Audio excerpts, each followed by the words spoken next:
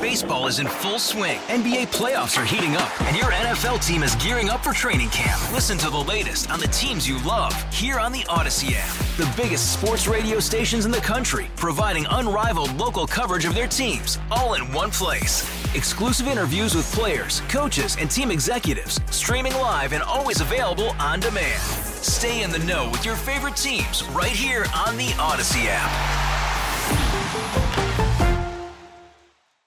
97.1 FM Talk Podcast.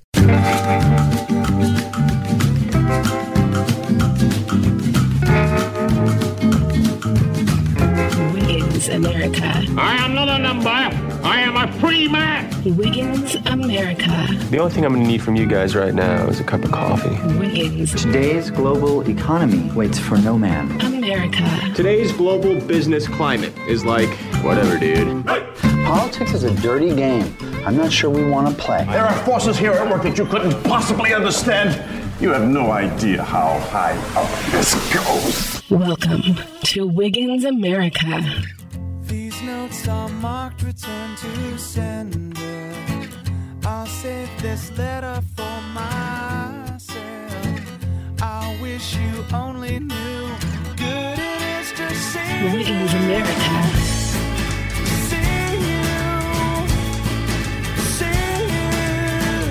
Good morning, 97.1 FM Talk, Wiggins America. Thank you so much for being here this morning. We have Peter Navarro coming up later this hour, but right now, saw this headline, and I maybe you've seen it, maybe you haven't, and maybe this stuff happens all the time, and I just happened to see this one, but the headline is, the FDA asks for federal judge to grant it until the year 2076 to fully release Pfizer's COVID-19 vaccine data. So on the phone with us is Aaron Siri. He is a civil rights attorney. He's managing partner at Siri and Glimstead. Thank you so much for being here, Aaron. My pleasure. So break down this story, this headline for us. The FDA is going to a federal judge and asking that they don't have to release Pfizer's COVID-19 data until the year 2076. Sounds a little abnormal to me. Is this normal? It's certainly not normal for something of this importance. The FDA has been telling us for the last 18 months that they're going to be transparent when it comes to the licensure of a COVID vaccine. Obviously, a number of folks have raised concerns about the speed and so forth at which that product was proceeding in terms of licensure, and the FDA, to assure the public, promised transparency. When Pfizer's vaccine was actually licensed, which is the first point in time that you can, under the law, get a copy of the documents that the FDA would have received from Pfizer to license the product, a group of scientists from across the country, from the most prestigious universities in our country, and scientists and professors from the medical schools and related disciplines, they came together in a group, and they made a request to the FDA to release all of the documents that Pfizer provided the FDA to license its product. The FDA's own regulations say, quote unquote, that once the product is licensed, it should be, quote unquote, immediately released. But instead of the FDA providing these scientists copies of the documents provided by Pfizer, the FDA didn't give them a single page. 2 months passed, and we then brought a lawsuit on behalf of that group in federal court, demanding that these documents be produced to these scientists and turned to the public. The FDA, from the time that it started getting the documents until it actually licensed the product, that was 108 days. And the FDA has assured us it conducted a thorough, intense, robust review of those documents. Surely that was, it took a Herculean effort, they say, to engage in that review. And they did it in 108 days.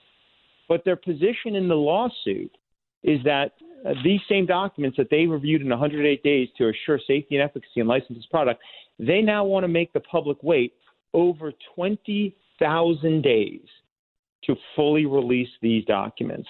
And, why is that important? Well, it's important because the scientific method involves peer review, independent assessments and reviews, replication. These scientists, they want to see the data. There's obviously been a lot of political pressure on the FDA. There's, at the end, it's one group of scientists that looked at it there, and they would like to take a look at it. I'll add this one last point. I hope I'm not giving you too long of an answer. No, you're good. But and the last point is this. This is not just any product licensed by the FDA. This is the product that the FDA has said is the most important thing that they're going to focus on. And it's a product that the federal government is currently mandating millions of Americans to receive. And if they don't, they lose their jobs, they can be kicked out of school, they could be separated from the military. In some cities, you can't even go into restaurants without receiving this product. And so, and additionally, the federal government has also granted Pfizer complete immunity from any liability for injuries caused by their product. You cannot sue Pfizer if you are injured by the Pfizer vaccine.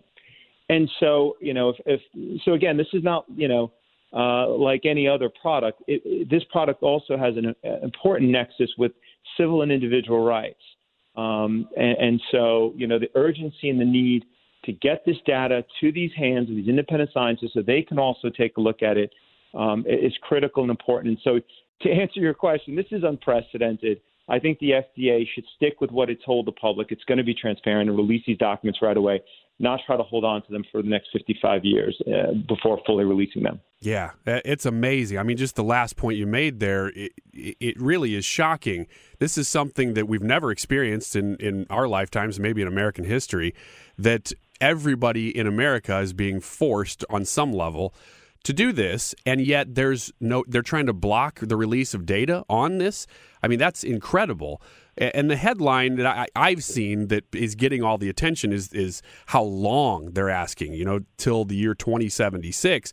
But my question is why. I could see why that Pfizer would want to protect their data because they're a company and they want to shield themselves as much as possible. I don't like that they would do that, but it seems like logical that they would want to do that. Why, though, the FDA? Why would the FDA want to shield Pfizer from releasing this data? It's a great question. Why would the FDA want to grant Pfizer immunity from liability for any injuries from this product? Why is the federal government, engage and do some of the things they do? I could only speculate, which I always prefer not to. But and I say that this is obviously speculation, but the FDA has come out even before licensure and was promoting this product, right? In many ways, the FDA is supposed to just assure safety and efficacy. It's not supposed to promote the products. It's supposed to be deciding whether they're safe and effective, right? That creates a structural conflict. It has now hitched its reputation to some degree on this product, right? After going out and telling everybody to get it, after being part of the government mechanism that's mandating people to get it. If it turns out there's a problem with this product, whose reputation does that harm? It harms the reputation of the FDA. There are a lot of drugs out there that we view beneficial to society. Statins, right, which are for heart to help people avoid heart attacks. Cardiovascular issues, heart attacks, number one killer of Americans, right? But when it comes to taking statins, basically a form of heart medicine, for lack of a better term, the FDA has no problem criticizing statins. The public has no problem criticizing statins. The media doesn't. And I think part of the reason that is because the FDA doesn't promote statins. It doesn't mandate statins. It doesn't stake its reputation behind that drug. And so it's able to impartially conduct its regulatory functions. But when the government gets involved in coercing a medical product, when it gets involved in putting its reputation behind it, encouraging it, basically becoming the public relations arm of Pfizer for this product to a degree, that does create a structural conflict. May or may not have played into this. I could only speculate. Aaron Siri is on the phone with us. He's a civil rights attorney. Now, who exactly are you suing, the FDA or Pfizer here? We are suing the FDA because it's the Freedom of Information Act and the applicable regulation I mentioned earlier. They permit getting documents from the federal government. The whole point of that law is transparency. So, yes, we're suing the FDA. So what are the possible outcomes? What's the best possible outcome for you and for transparency here? How quickly could we see this data? I mean, I think the best possible outcome for the American public and for everybody in America who is subject to receiving this vaccine, and certainly those who might suffer an adverse event who can't sue Pfizer, and certainly to potentially address some legitimate issues that have been raised by scientists across the country. The best outcome is the outcome that we've asked the judge for. And what we've asked the judge in the case is this.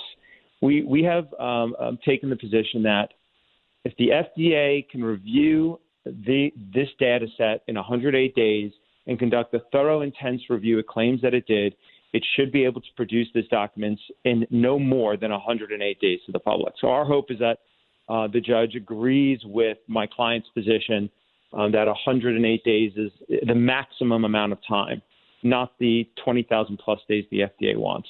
We have a court hearing in the middle of December, and we'll get a sense of what the judge's views are on that. We'll be engaged in briefing before that, so time will tell. Aaron Siri, thank you so much for your time and all this information this morning. Hopefully you can keep us updated on where things go after December, too. Sounds great. Wiggins America, 97.1 FM Talk. Great interview there. If you just tuned in the middle, that's Aaron Siri. He's a civil rights attorney who is suing the FDA for basically freedom of information because they're blocking all the data on the vaccine, on Pfizer's vaccine. I'm telling you, these guys are all in cahoots. If you look at the people who worked at the FDA within the last several years, they're the same as the CEOs of Pfizer and vice versa. I mean, they're almost like the same organization, and it's really disgusting to see the government using its power to force the entire population of the country to basically take a product that they're in cahoots with. That's what's going on here. So if you missed some of that interview, or if you just tuned in just now and you want to hear it, rewind on the Odyssey app or get the podcast. We'll have that up at the end of this hour, hopefully right at the end of this show. And speaking of the end of this show, Peter Navarro, former assistant to President Trump, is coming up in just a segment or two here. Stick around at the end of Wiggins America this hour for that interview. 97.1 FM Talk. Baseball is in full swing. NBA playoffs are heating up, and your NFL team is gearing up for training camp. Listen to the latest on the teams you love here on the Odyssey app. The biggest sports radio stations in the country, providing unrivaled local coverage of their teams, all in one place. Exclusive interviews with players, coaches, and team executives, streaming live and always available on demand. Stay in the know with your favorite teams right here on the Odyssey app. All right, let me catch you up just a little bit, because if you weren't listening last week during this hour, you won't know about this story. It didn't get a whole lot of coverage, but I thought it was fascinating. Very, very interesting story. So what happened was, sometime last week, Florida Governor Ron DeSantis announced that he and the Florida legislature, so not by executive order, which I'm very glad about because I'm sick of executive orders, with the legislature, he stood there with the Speaker of the Florida House and the leader of the Florida Senate. They're both Republicans. They have the majorities. They can do this. They're going to do it. In fact, they may have already done it. They said, we're going to disband ourselves from OSHA. Now, this is before OSHA has backed down off of the mandate, and the Biden administration has, quote unquote, backed down off of the mandate. They still act like nobody has any authority over them. If you ask Jen Psaki or the press secretary from when Jen Psaki had COVID, they didn't really care. They just were going to do whatever they wanted. But they legally have to back down. There is no way for them as the president, the executive branch, to issue a vaccine mandate. It's been struck down, completely gone, right? Okay, so before that, Florida was fighting back. They said, we're going to get ourselves completely out of OSHA. So my question naturally was, can they do that? Just like your question would be. It seemed like a pretty big stunt at worst, but a pretty long shot legally at best. But I was still intrigued. I mean, this is the full Florida legislature along with the governor going to do this. Just basically decide this federal agency has no authority over us. I like the idea. I wanted to see what happened. So last Friday, Brad Young was filling in along with me for Andy Fry, who was taking a little vacation. I grilled Brad Young, who is an attorney, and he's an occupational attorney. So he knows all about OSHA and he knows all about these things. I sat there and just grilled him. Can Florida make this work? He was naturally declined against it, the opposite of inclined, I guess, being that he was skeptical that they could make it work. But I presented my legal case. Here it is. Wiggins America. News with an audience. All right, Stump the Lawyer. You ready? I'm ready. Okay. So this week, Florida, DeSantis and the Speaker of the House in Florida and the Senate leader all came out in agreement that they were going to, through the legislature, decide to disband from OSHA. Did you see this? I did. What in the world? Can you just decide that federal agency doesn't have authority over me anymore, so I'm not going to abide by it? No. So what are they doing? It's a PR stunt. I mean, the Supreme Court cases on this are crystal clear. I mean, there are a lot of gray areas in the law. If there weren't, I wouldn't have a job. Okay? But there are some areas that are black and white, crystal clear. And this is one of them. Because if the federal government has exercised under the Supremacy Clause of the Constitution, if the federal government has exercised power over an area through which the power has been delegated to the federal government, then at that point, then the states are subservient to the federal government when it comes to regulating those areas. And the ability of the federal government to work through OSHA has been established since 1973. It's been established by court cases. I would be stunned if what Florida wants to do is allowed under our court system. Okay, two angles that I'm going to fight you on. And you can knock me down, which is fine, but I'm going to try to knock you down. That's fine. What about the 10th Amendment? Is that power explicitly given to the federal government in the Constitution? Couldn't Florida say, no, those federal agents have not been given that power. We gave them that power as a state. Mm-hmm. We're taking it back. And that's a good argument. Yay! But here's where the argument is wrong. Okay. Thank you for that moment. It's like the judge from My Cousin Vinny. Yeah. That's a really good argument. Overruled. I gave you a second. Thank you. To revel in your cleverness, but then now we're going to shoot it down. Okay. And we're going to shoot it down this way because most businesses are intrastate businesses. Now, you might have an argument with a local company that only operates locally. But if a company does any business that's intrastate, then at that point, the federal government has the authority to regulate interstate commerce. Also, even if you're a local business, you would have intrastate ties. For example, if you have an internet connection, you would have interstate ties. If you are a local restaurant, chances are you're buying goods that are coming over state lines to run your restaurant. So I could create a scenario where you might be able to say OSHA doesn't apply if you were only local, you only sold to local people, you have no interstate connections, like an internet connection, and all of the goods and services, all the goods you buy are from local farms. Okay, you could make the argument that I have no intrastate connections. If that's the case, maybe that might have a glimmer of hope. But most businesses don't operate that. Look at my law firm. My law firm, we've got interstate connections. I do business with customers in other states, and the federal government has the authority to regulate interstate commerce. So because of that, I think they do have the right to implement OSHA standards because it's been authorized by federal law. All right. You knocked me down, but here's my counterpunch. Okay. Because I'm George Foreman grill. I'm getting back up here. That's fine. Punch away. what about Arizona's unique situation with OSHA? Do you know about this? Now, that I do not know. Okay, I'll explain it. Okay. Arizona has what's called a Division of Occupational Safety and Health. They call it ADOSH. They mostly just do the same thing that OSHA does, but according to their compliance forms, they say that ADOSH is the only state or federal OSHA program in the country that is an independent body. So they say that they have their own industrial commission that reviews the appropriateness of ADOSH penalty proposals and blah, blah, blah. Basically, they're doing this independently, and they have since something like the 80s or 90s. So it's not like they just recently did this. Would that be a precedent for saying, look, there's another state that's already doing it and has been for a long time that OSHA has no control over, so we're going to do that?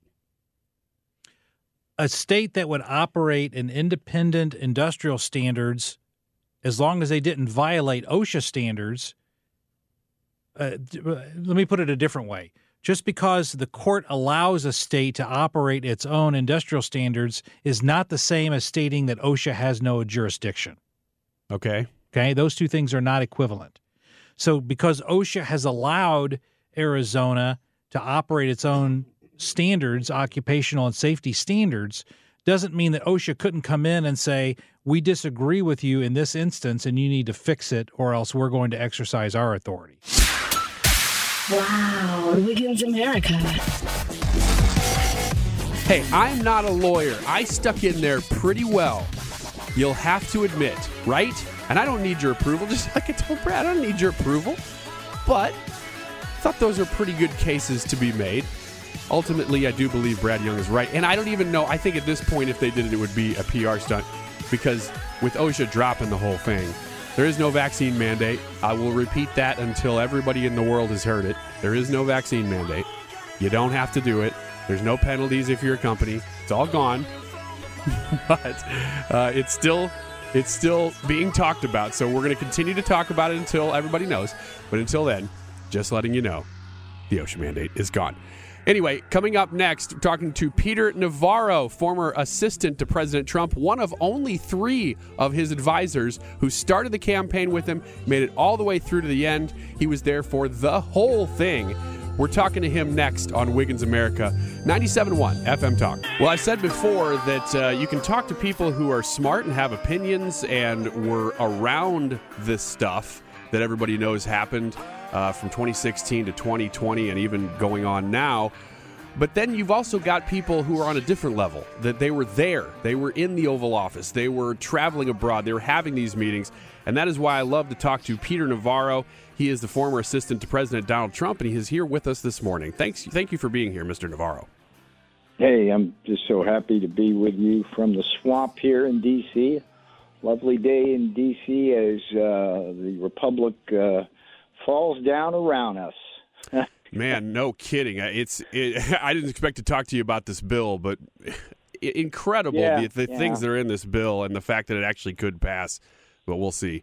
When the fate of the Republic depends on Joe Manchin in the Senate, you know that we are in the last days of either Pompeii or Rome. Yeah, exactly. But, you know, the In Trump Time book is interesting because there's a whole section of it where, as long as you take you back to the time when President Trump was trying to pass a $2 trillion bill that was actually meaningful. And it's important to talk about it because it provides a really important contrast to what we're seeing there. Like, we were trying to get a $2 trillion bill passed. There were a lot of people who were in pain at the time. Some of that was relief.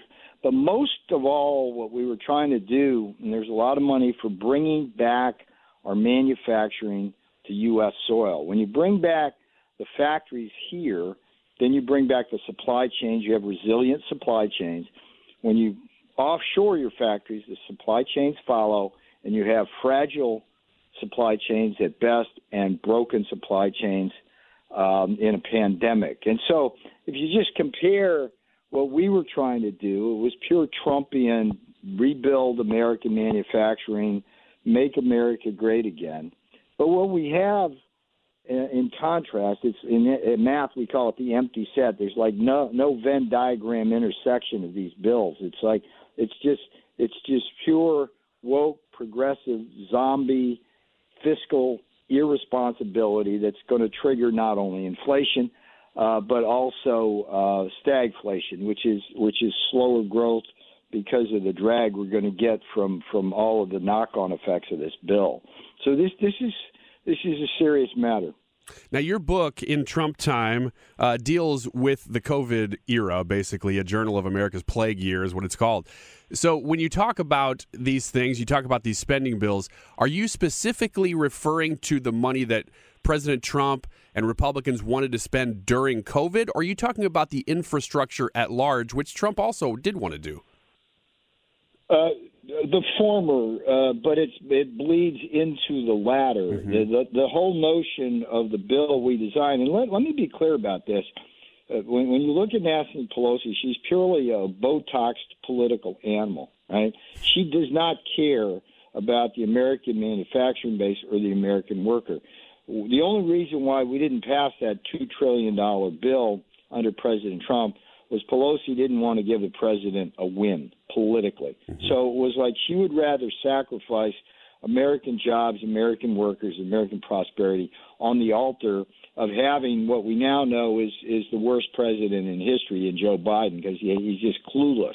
So our emphasis was on bringing back manufacturing plants. There was like a cool provision in it, even where there would be tax breaks available to American corporations that shut down their plants in China and brought them back here. Now, all of that would have fed in to the need, certainly, for infrastructure and things like that, but that wasn't the focus of the bill. The focus was make America manufacturing great again.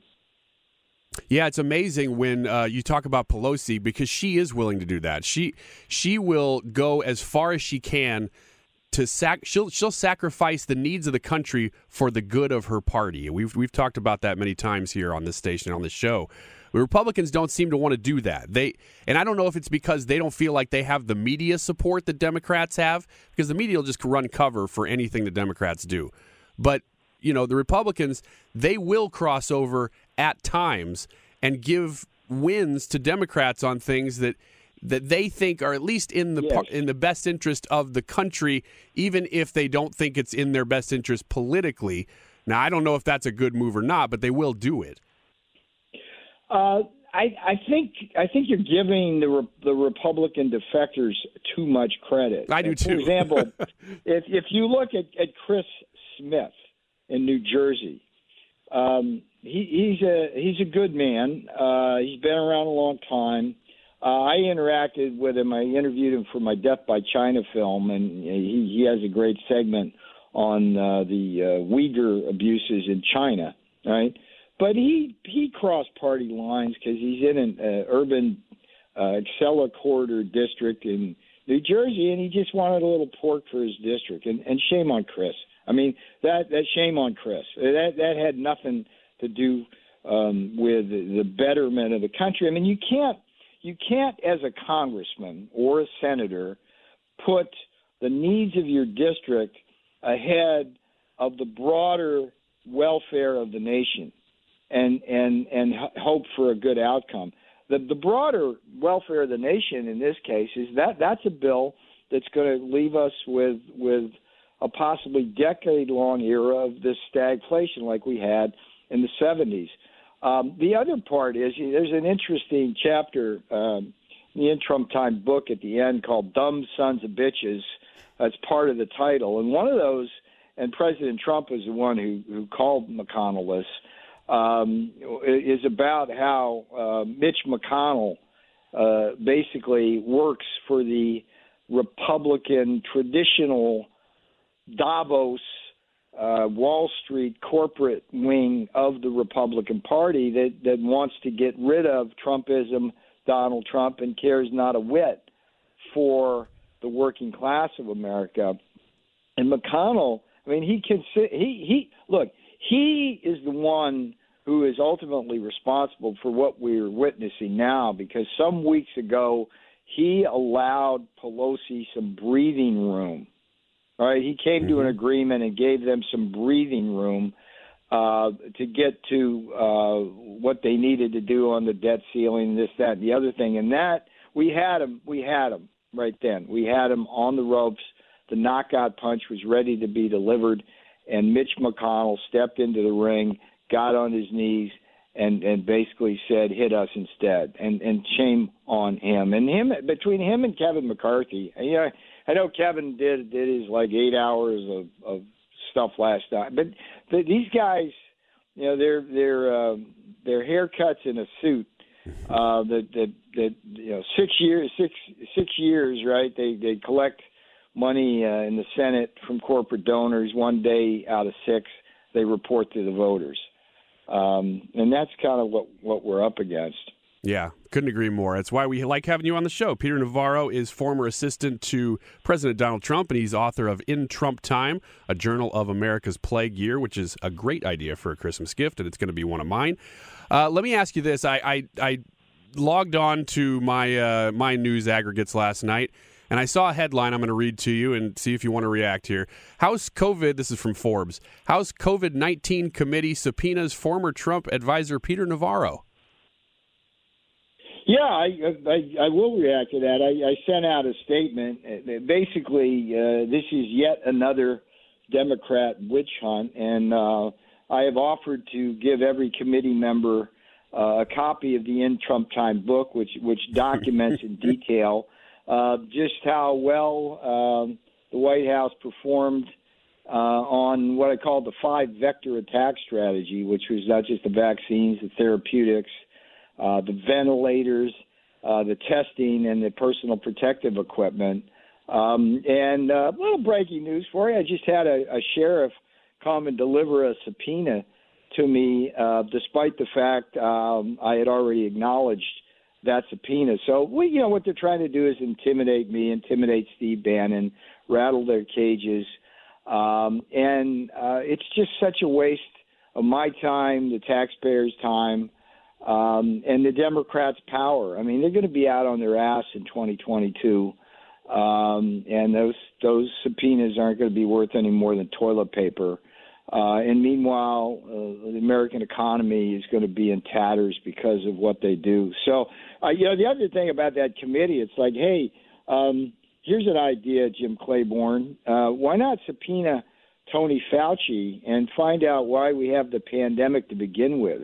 What about those gain-of-function experiments? And one of the big missions of the In Trump Time book really is to get Fauci fired and in jail. And as I document in the In Trump Time book, he basically knew exactly where that virus came from and what it might do as early as January 2020.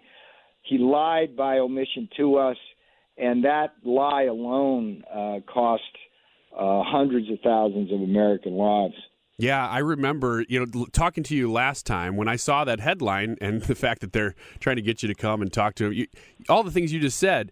Well, why aren't they trying to find out what Fauci knew and dig into more of what he was doing funding gain-of-function research? That's why you have a committee, but it's just a partisan committee, and so they're doing this kind of nonsense. Yeah. But, you said last time we spoke that these guys, and I think you said it was Fauci and maybe the head of the FDA and NIH, sat there with you in the Oval Office and President Trump in February 2020, and correct me if I'm wrong, that you guys said, what are you going to do about this thing that looks like it's coming to the United States?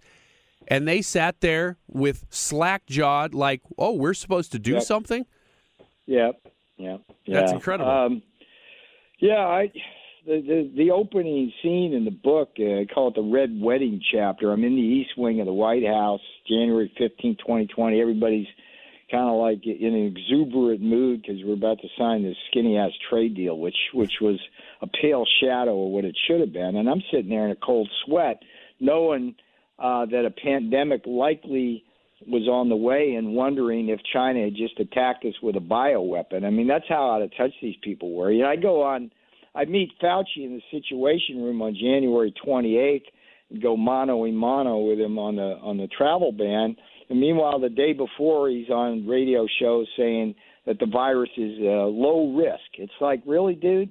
Wait, and that's all the more sociopathic because he knew that virus came from that lab. He knew it was genetically engineered, and he knew there was going to be a pandemic.